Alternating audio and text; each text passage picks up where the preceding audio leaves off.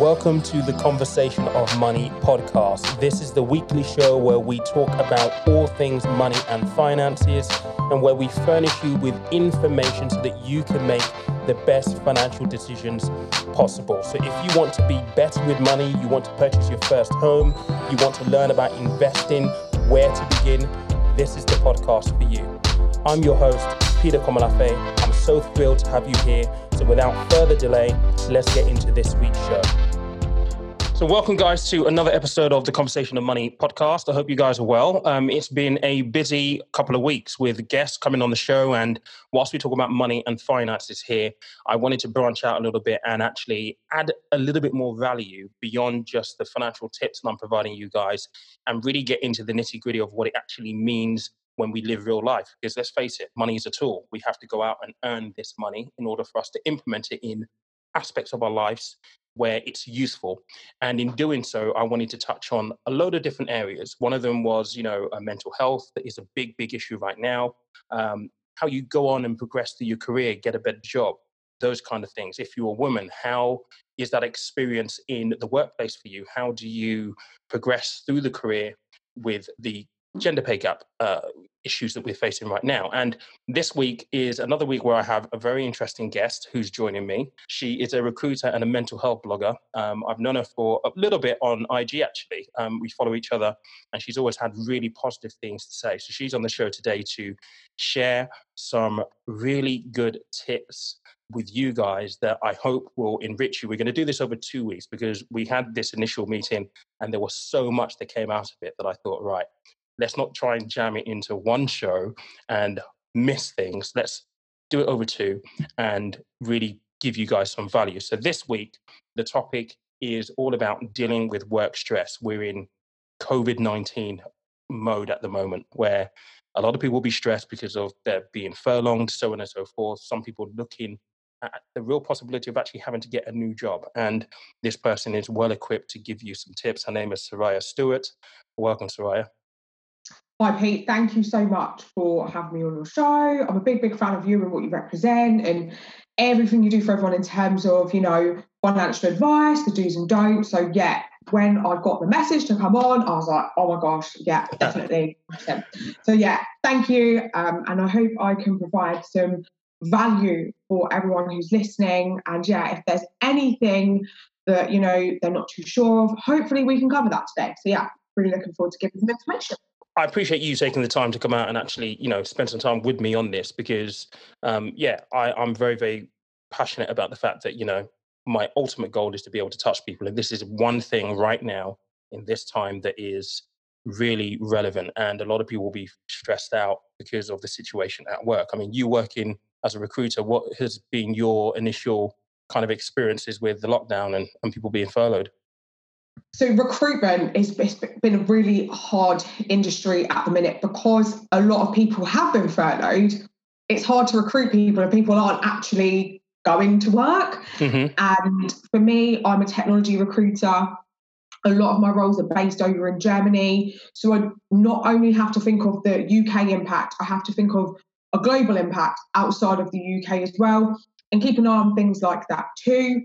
The industry is changing within technology, demand is changing, what clients want are changing, people's decisions are changing in terms of job security and, not wanting to change, which I understand. Some people are losing contracts and need jobs straight away. And then I also have to manage the expectation of industries slowing down and other industries picking up. There have been a number of people that I know who have been furloughed. Some people have been made redundant. It's very different across many different recruitment companies. It's been very interesting. It's been a very interesting month or so, let's put it that way. Everyone's sort of remaining positive and hoping things will return back to normal. Our clients are giving us confidence in some areas. Good. But some people just aren't sure. So it's got to play it by ear. Yeah, I think it's the way the land kind of lies at the moment in the fact that there is so much uncertainty.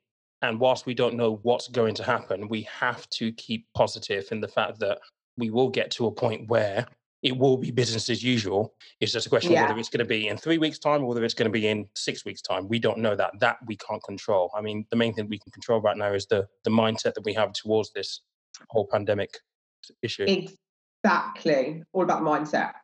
I think that right now people just need to concentrate on what they can control, and it's a really tough time because nobody's ever been in this position before.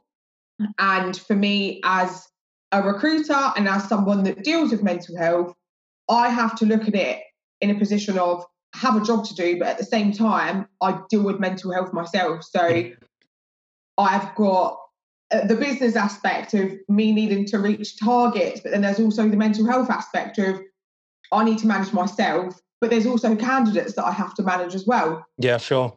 So there are so many different ways that I can look at it from a business point of view and a personal point of view as well. So many different ways for me to look at this right now that there's a lot of empathy. Yeah. And yeah, that turns... some people have empathy, some people don't. I don't know whether that's a good thing or a bad thing. That's very, very true. That's very, very true. So one of the big things that I wanted to ask you coming on the show, which I was quite curious by, and I have my own experience of this, so I'm interested to hear your thoughts as a recruiter. We always talk about, and it's a big thing right now in terms of getting balance in life. And often when you're working in a career, and a job is very, very different to a career. I think let's make that distinction very, very, very clear first and foremost. If you go into a job, it's 9 to 5. If it's a career, then it's beyond your 9 to 5. It's doing what is required of you to be successful. So yeah, exactly. It's 24/7. I know in my days working for a firm, I was constantly at it. Weekends, weekdays, that was just me. I was driven. Yeah. And the first question I have is there such a thing as work-life balance? Is it a myth now? Does it still exist? I don't think there is such a thing as a work-life balance. I'll be honest with you, but that does depend, like you said, whether you have a job or whether you have a career. Mm-hmm. If you're working a 9 to 5 job, you go in at 9 o'clock, you're fine. You're an autopilot. Mm-hmm. You leave at 5 o'clock. You let work go. You don't think about it. You go home and you relax for the evening.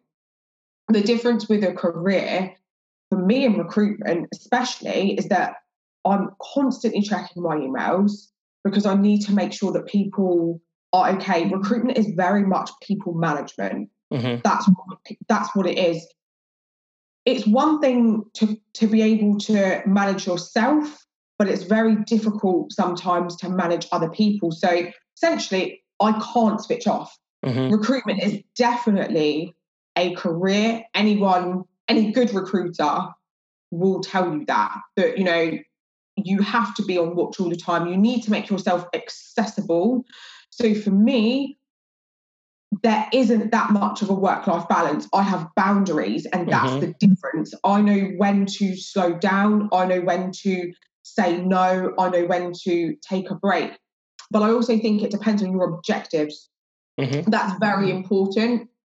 Where do you see yourself? What do you want to achieve?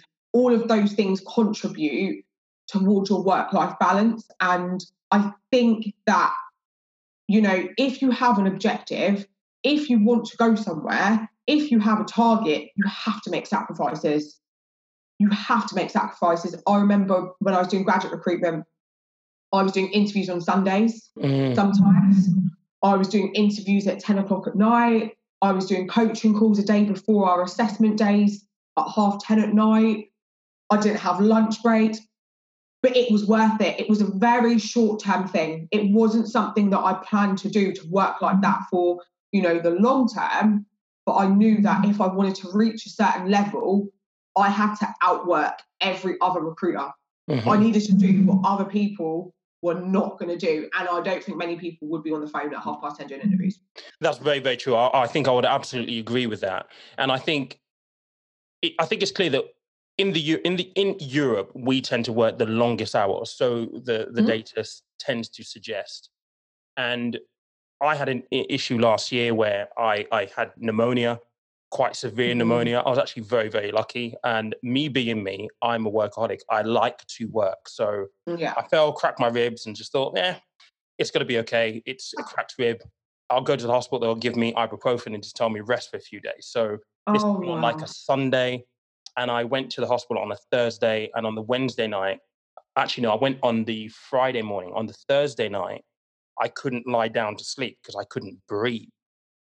But when I went to the hospital, they said, "Well, you've got double pneumonia, and you're literally running around with like one lung. If you had come here like Saturday morning, and I was going to go to a golfing event on Friday, my partner was like, "No, you're not taking you to the hospital." She got me in the car, went to the hospital, and they went, "If you'd got here on Saturday morning, your oxygen levels would have been so low that we would not have been able to do anything." And when I look back at that, I think, right, why did it take me so long to go to the hospital? It's not like I'm essentially scared of the hospital, but what went through my mind was, well, I've got this meeting to do. I've got to go see this client. I've got X, Y, Z. I can't just like not go and do these things. And I wonder if you find that that tends to be a common mindset for people when you when you recruit them. Excuse me, when you recruit them into jobs. Is that something that people are prepared to do? They have a mindset of being like. I would definitely say it depends on the industry. A lot of my work sits in Germany, and the culture in Germany is very different to the UK. They have strong boundaries. They do not do overtime. It's unheard of. You're not actually allowed to ask legally Oh, right, okay. for people to do overtime. They are very, very strict over there, and they definitely believe in a work-life balance. And it kind of taught me a couple of things when I was speaking to people, and it kind of made me think, do I need a little bit more balance? Because it's different. Like it's very different to what I have been used to when working in recruitment. My very first recruitment role was in medicine. I recruited for A&E. Very busy. A&E doctors constantly working, especially in the UK, if they're not working for the NHS, then they do locum work. So yeah, a lot of people wanting to work a lot of hours. Then I moved on to graduate recruitment. You've got, younger people between the ages of like 18 to 30 that are money hungry. They are going to work any hours, every hours. They're just very, very money hungry, and they don't care about working extra hours when you've just come out of university, and you want to land that first big job.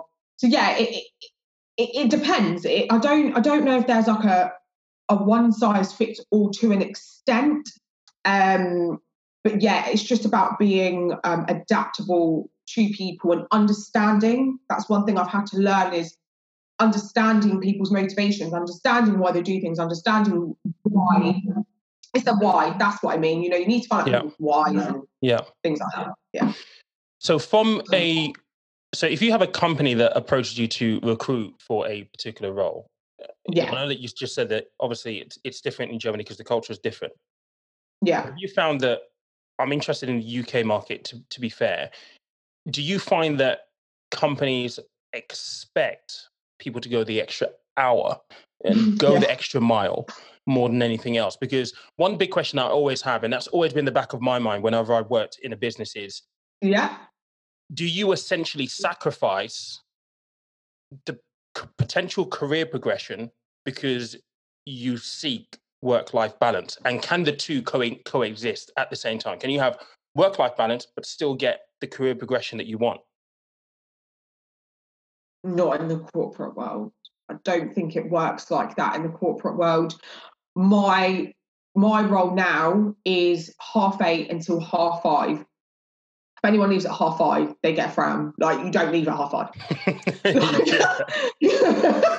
You do not leave at 5:30. Like, you have to explain yourself why you're leaving at 5:30 if you leave at 5:30. It's just not something that you do. However, the team that I work for, we are the best team in the company because we put the extra hours in. And I gonna like plug myself. I won recruitment consultant of the quarter. Got that award back 2 days ago. Very nice. Got Congratulations. Thank you. I know why I got that job, because I put some serious man hours in. Like, I joined the company not that long ago. I think I've been with them about a year and a half. And it was pretty unheard of, if I'm honest with you, to get, top delivery consultant that quickly. I'd done it that fast because I said to myself, I was like, right, if I want to do this, what do I need to do that's different to everyone else, different to all the other recruiters? So I had to put the extra hours in. Yeah. You know, you have to build good relationships. It does take extra hours. And to be honest with you, you know, leaving on time, I just don't think that's in the UK culture. I think it's an unwritten rule in the contract. You do overtime. Corporate world, you know, if your time is 5 o'clock that you finish, you leave at 5:15.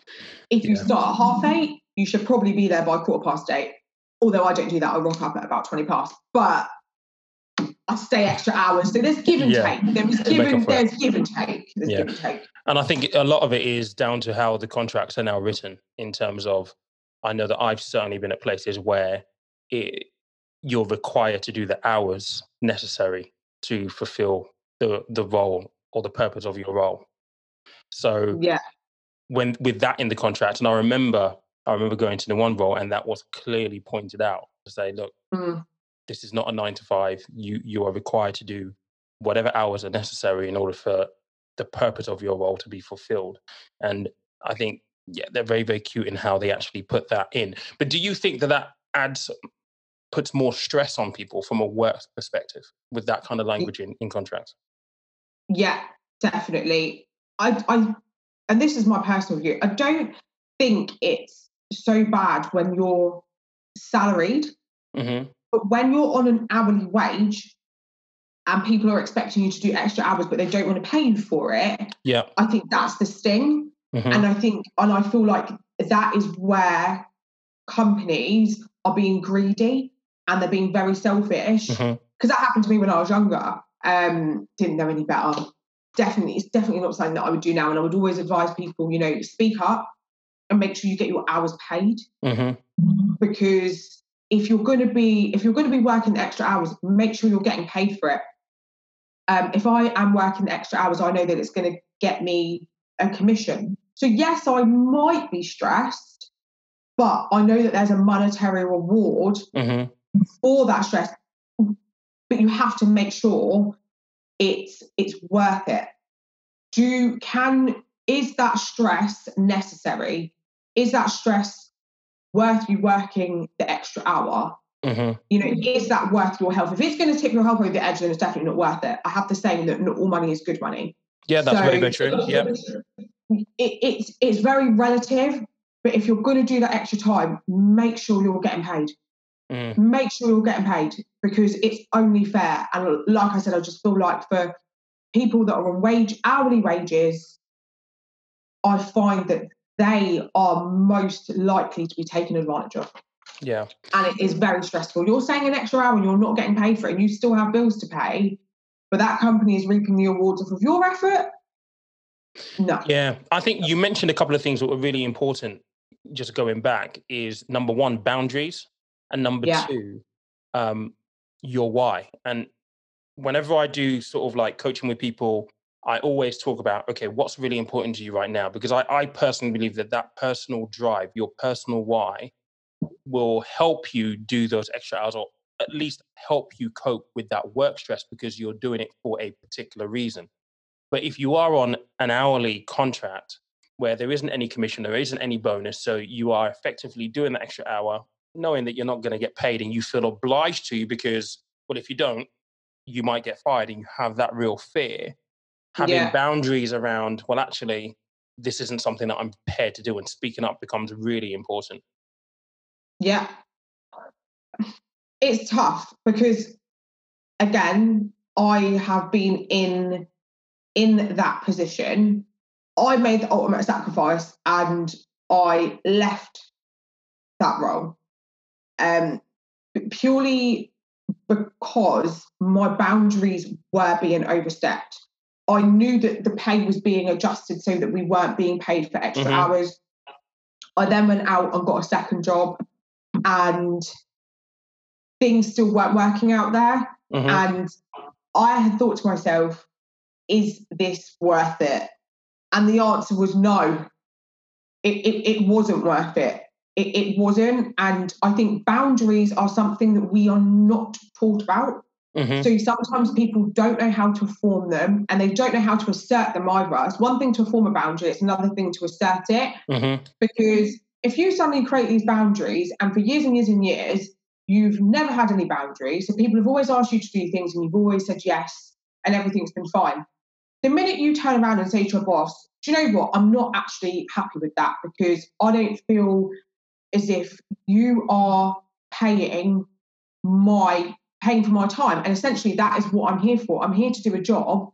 I'm not a charity. You have to pay me. Mm-hmm. What's going to have a fit? They're going to be like, where's that come from? Why was that, you reacted like that? And depending on the type of contract that you're on, depends on your rights around it. Well, okay. So if you have been in a role for under 2 years, your workplace can get rid of you, no questions asked. Mm-hmm. It's the same with redundancy as well. You can be made redundant if you're under 2 years, first in, last out, but you don't really have any rights in a role if you've not been there for 2 years. Also, 0-hour contracts. Someone's on a 0-hour contract. It's very difficult to say no to someone when you're actually depending on that person to give you hours for the next week. Mm-hmm. And nobody takes a 0-hour contract by choice. Yeah, sure. Absolutely, yeah. Nobody. So if someone's on a 0-hour contract, it's because they have to be there. So if someone says, oh, can you stay an extra 15 minutes? It'd really help me. Yeah. And they do it every single week. Add that 15 minutes up at the end of the year. It's tough because people want roles, they want money, but managers know sometimes the position that people are in and they take advantage of it. Mm-hmm. And I definitely believe that there needs to be some safeguarding around this. There most certainly does. But there isn't.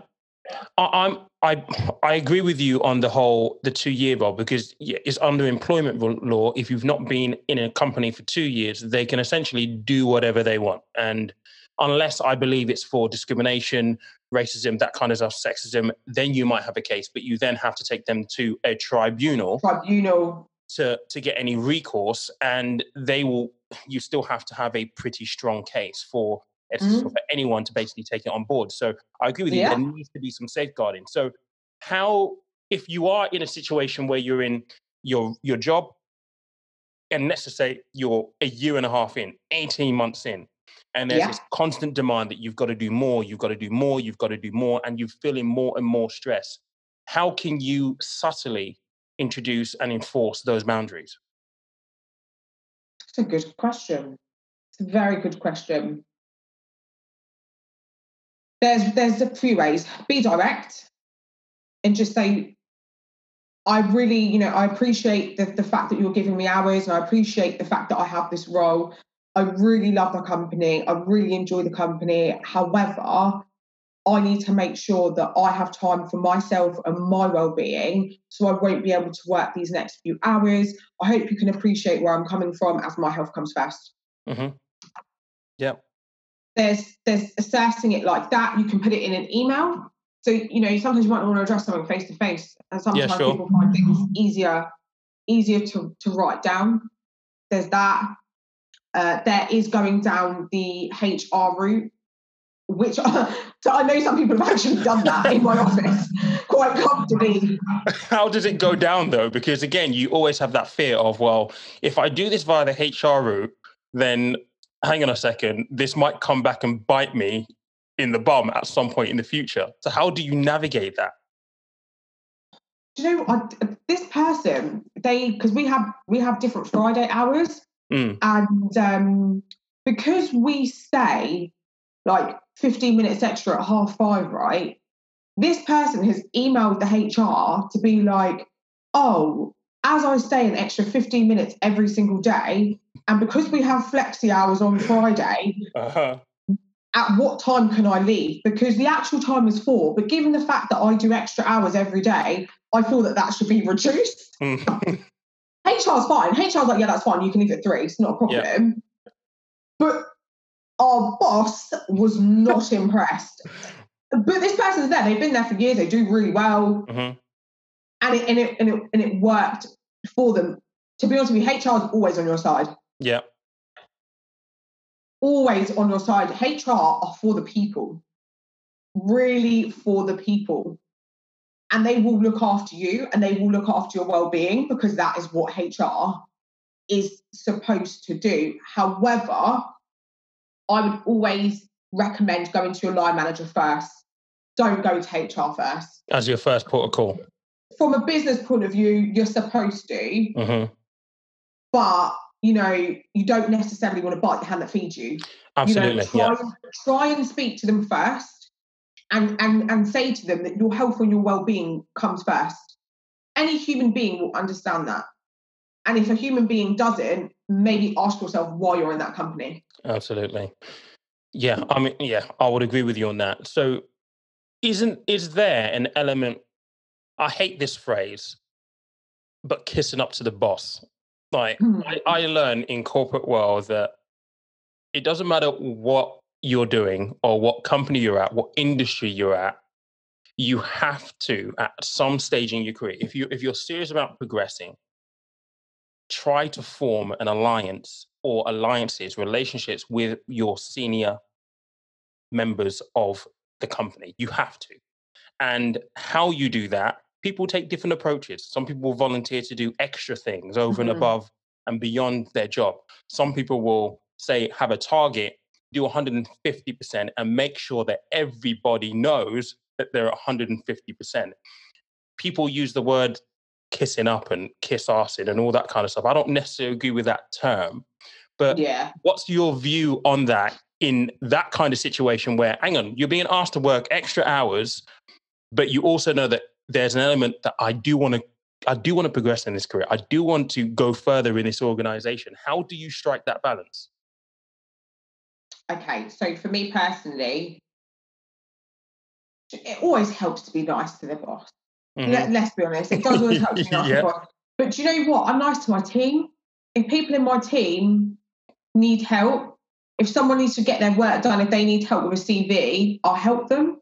And I think more than anything, it's always good to be nice to the boss. But when you're nice to your team members and you're supportive of your team, they're going to be the ones that vouch for you. Mm-hmm. And if your team are your supporters and if your team like you, then naturally your boss is going to like you. Mm-hmm. If your team don't like you because you're always, brown nose into the boss, don't do it. He might like you just because, you might make them loads of money or whatever. But I think getting along with your team and being kind-hearted towards your team and helping your team members out, you cannot go wrong. You cannot go wrong. Other things may work, but for me and my experience is, getting along with people around your manager, around your boss, because they'll start singing your praises as well. Mm, true. And that'll just Very, plant very the seed. Yeah. So that's for me, that's what works. Cool.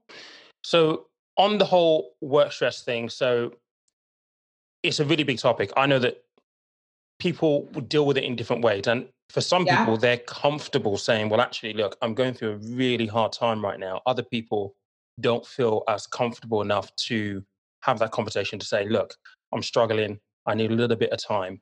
What are maybe one or two tips that you can give in your experience for people who might be dealing with work stress at this point in time?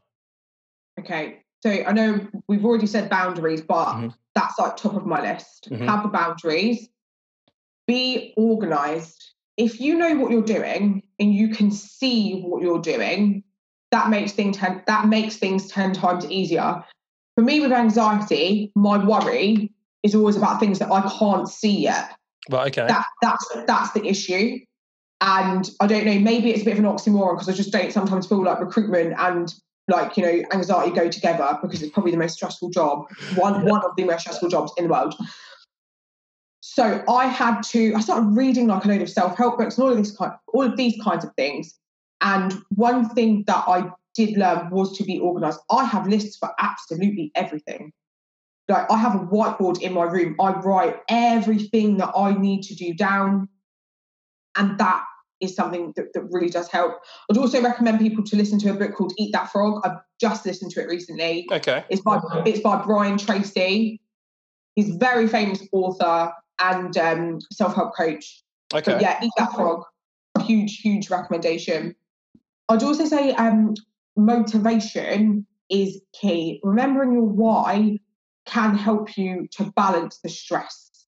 It can really help you to manage that stress. If you can remember why you're doing something, it can help. It can help you to stay on track and stay on target. Yeah. And don't take on more than you can handle. If you have an amount of tasks which are more than enough, don't take on something just because your boss wants you to do it. Learn to say no. I know that again, that's a boundary, but I feel that sometimes people will just take things on because they'll feel like, right, okay, I need to do a really good job, I need to do this, I need to do that.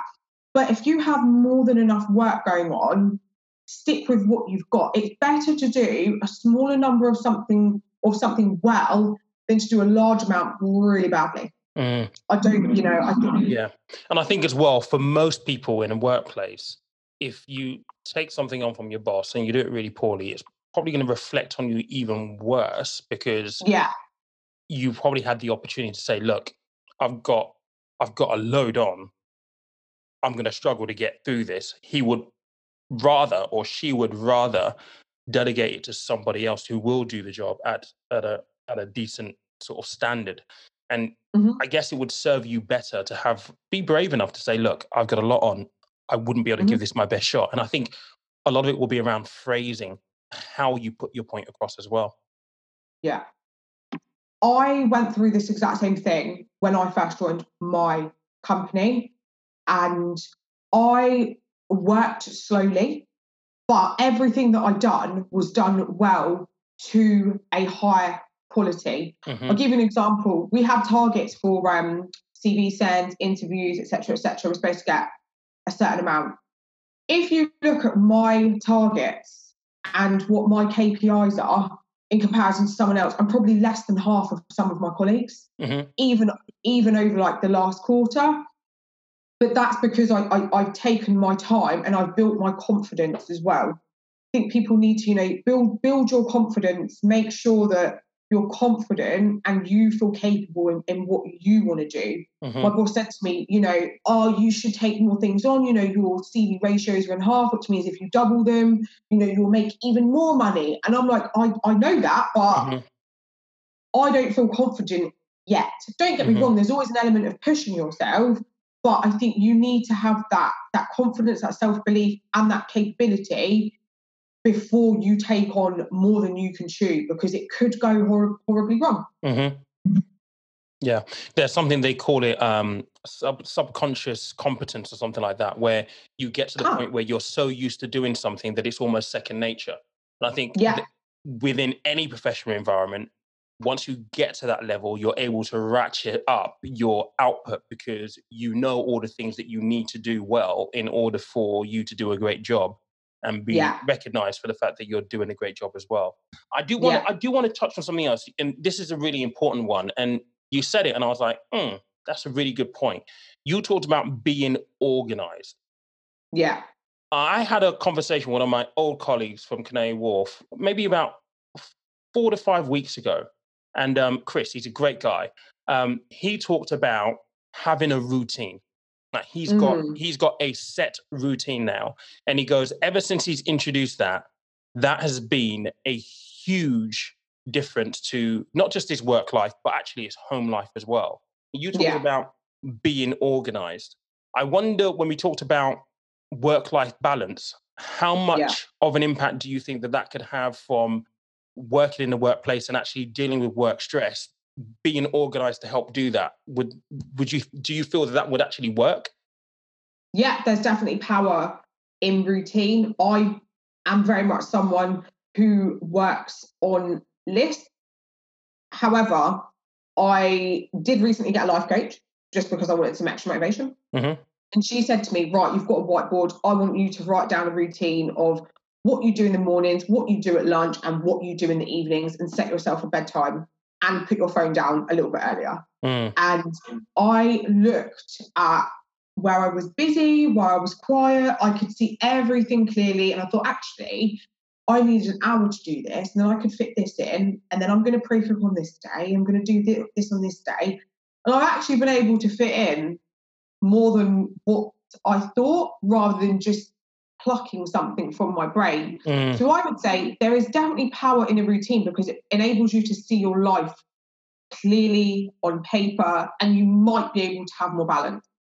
I can't promise that, but if you can see what you're doing and you can see it clearly, you can plan better. And, you know, I can't remember what the saying is. There's a planning saying, but I can't remember what it is. You know, if you plan for something, plan for today, live for tomorrow. Is that what it is? Yeah, there's that one. And there's also failure to plan is planning to fail. That's the one. A very popular one that people always refer to as well. That is the one that I was looking for. That was actually, that's the perfect one. So, So probably the last one that I sort of have for you, obviously we're looking at people being furloughed right now. And that in itself is being a load of stress. I know a ton of people are furloughed. I know people who are running their own businesses and they can't even furlough themselves because of the way they're taking salaries and dividends and so on and so forth. And that is really stressful. In fact, I spoke to one of them earlier today. What advice do you have just in general times now with COVID and people being furloughed, any ways of actually dealing with stress generally? In regards to business, I have a friend who's in the exact same position as what you've just mentioned. And what that business has done, they have made 3 different plans for the business. So they have planned for folding the business. They have planned for taking the government grants. And they have also planned for, so they planned on closing, they planned on taking the government grants, and they've planned on just continuing the business as it is. So how long will they be able to survive if they don't take it? So business aspect, planning is key. And I would most certainly say to people right now, if you're furloughed, make sure you know what you are entitled to. You need to know your entitlements.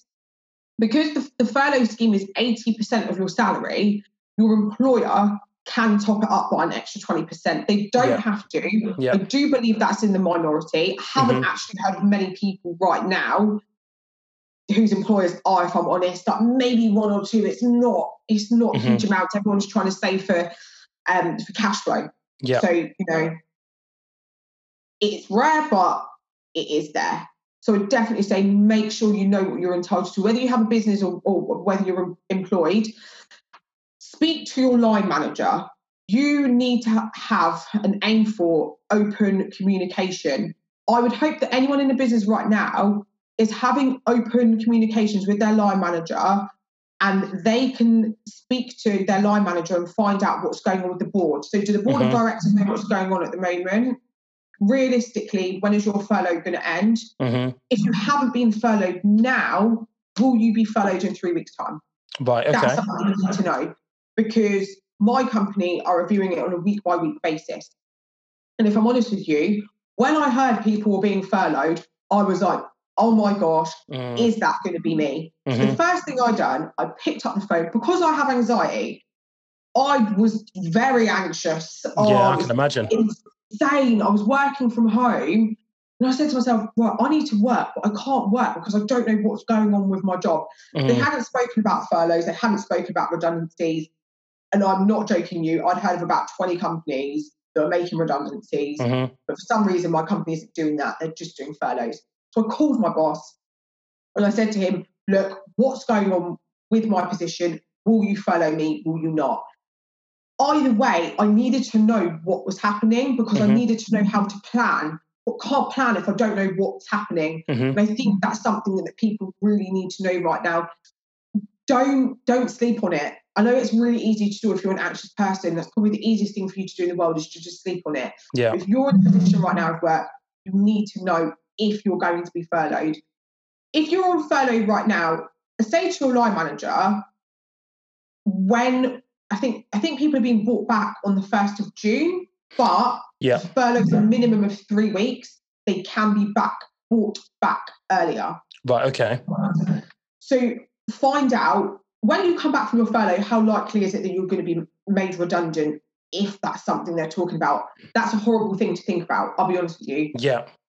It's not a nice thing, and I don't want to scare anyone. I genuinely do not want to scare anyone. But if you can have an open conversation with your line manager, I know I can't mention the recruitment company, it's huge, but I'll tell you when we start recording. There's one very, very large recruitment company right now. They're massive. I have a friend that works for them. I had a conversation with him 2 weeks ago. He said, my manager said to me, you're on furlough, but look for a new job. Really? Wow. He's been with that company 4 years, and he said, right, he's been furloughed, but he's been told to look for a new job. So he's putting a business plan together right now because he's half being paid. Might as well just put together a business plan. My point is, if your manager can tell you if you're going to be made redundant or not, you can actually start to put contingencies in place now. You're not supposed to be working for another company. It's not illegal to look for another job and start interviewing. So would you say that it's important for people to press their manager for an answer of, are there likely going to be redundancies? Because the reality is that everybody's going to be thinking this way, and we're likely going to end up in a situation where the job market is going to be flooded. So it's important to get a head start if that is going to be a real possibility. Yeah, I would say, your line manager is going to be under pressure right now. Of course, they're probably I can guarantee you, they definitely have the same concerns because they earn more money. And they've probably got bigger mortgages. Yeah. So they probably are going to be having the same concerns as what you have. So press them for information. They're probably going to be pressing their directors for information. But it is so important that you know, just so you can plan ahead. Really, I can't stress that enough, how important that is, to be able to plan ahead, to be able to look for jobs, have a good CV put together, and be able to prepare for the future. I would also say stay active. I know that might seem, why am I going to stay active? For me, a big part of my mental health is actually self-care. If my self-care, like if I stop looking after myself, if I stop exercising, if I start eating badly, it all goes wrong. Yeah. Like, it all goes wrong. That's when the depression hits. That's when I refuse to get out of bed. That's when all lines of communication go down. And if you're working from home, you can't afford to do that. Yeah, sure. You really can't. You're one of the blessed ones right now. I count myself very blessed to actually be able to work from home. So self-management and self-care right now is absolutely key. It's so important. It's so key. Look into an employees assistance program right now. Okay. If you're a lot of workplaces have employee assistance programs.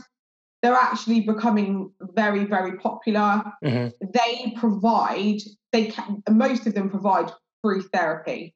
So if therapy is something that you're looking into right now, they probably provide cognitive behavioural therapy. Essentially, what CBT therapy is a goal-setting therapy. Usually costs around £40 a month. You can get it on the NHS, but I would imagine the NHS is probably flooded right now. So if your company are paying for it, there should be a phone number. If not, ask HR. You give them a call. They're generally open for 24 hours. They have a consultation on the phone with you, and then they usually have a group of local therapists around in your local area that you can go to. And as well, a lot of people are going to be wanting to save money. So if you don't want to pay for therapy right now, an employees assistance program is going to be really, really helpful. Another tip, speak to HR. Again, like I said, HR are for the people. My HR at my work have provided a whole list of things to do, like the whole list of how people can maintain themselves. A lot of it I've said, to be honest with you, but HR are great, and they can also help you with the EAP. Okay. HR is definitely a good one to go to. News. Sorry, I just need to make people aware of the news. Stop watching the news. Stop watching the news.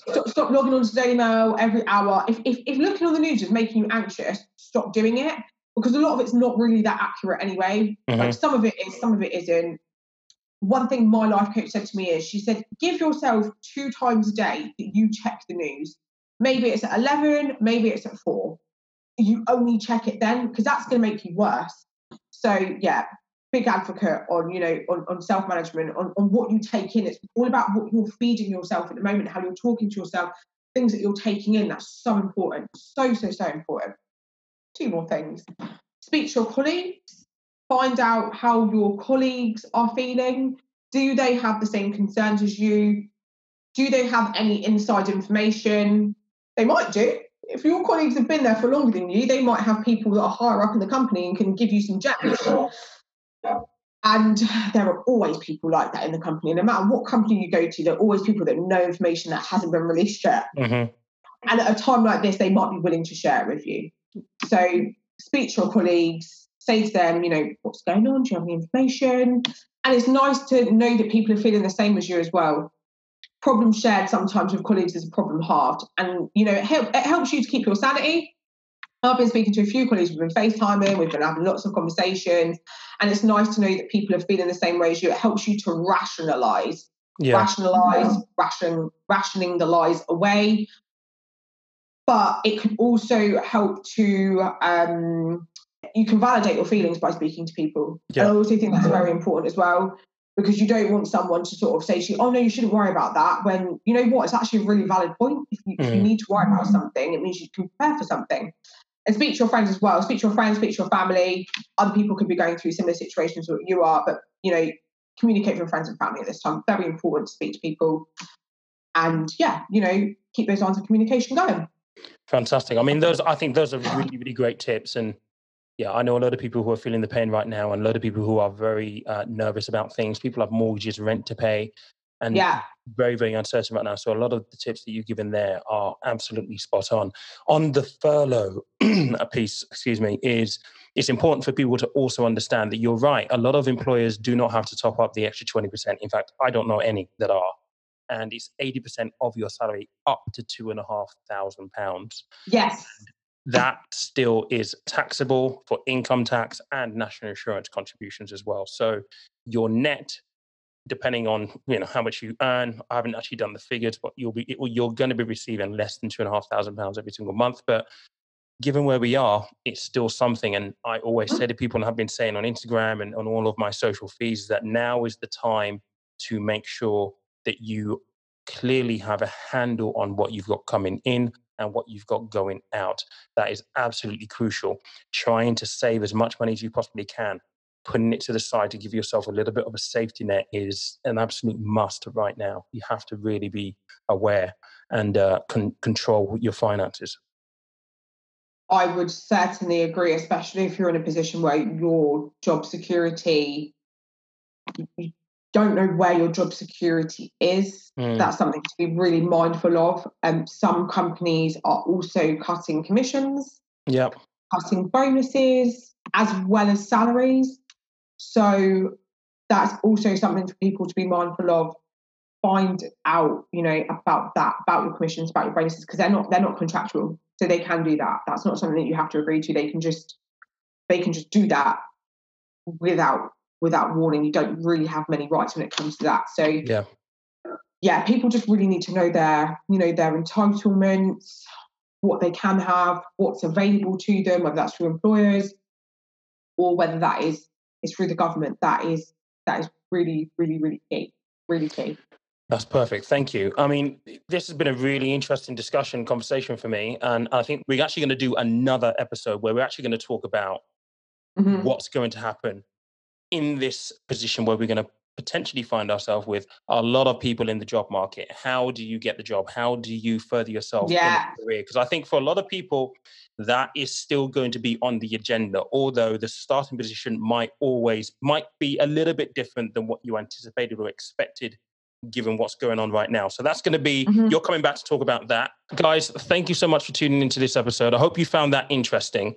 It is a different angle to what you've heard on the podcast previously, and that's been intentional because I want to be able to add a little bit more value and have you guys take away something. And I think particularly talking about work stress and work-life balance, that kind of stuff, and particularly what's going on with coronavirus right now and people being furloughed, I hope you found that useful.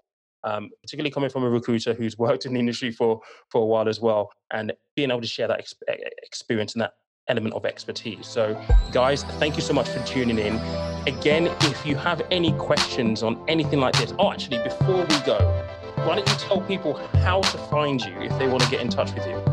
Okay, so you can find me on social media on Instagram under Soraya Stewart. That's SORAYASTUART. So yeah, if you have any career questions, happy to help. Right, you know where to find our people. So thank you again for dialing in. I will catch you at the next show next week.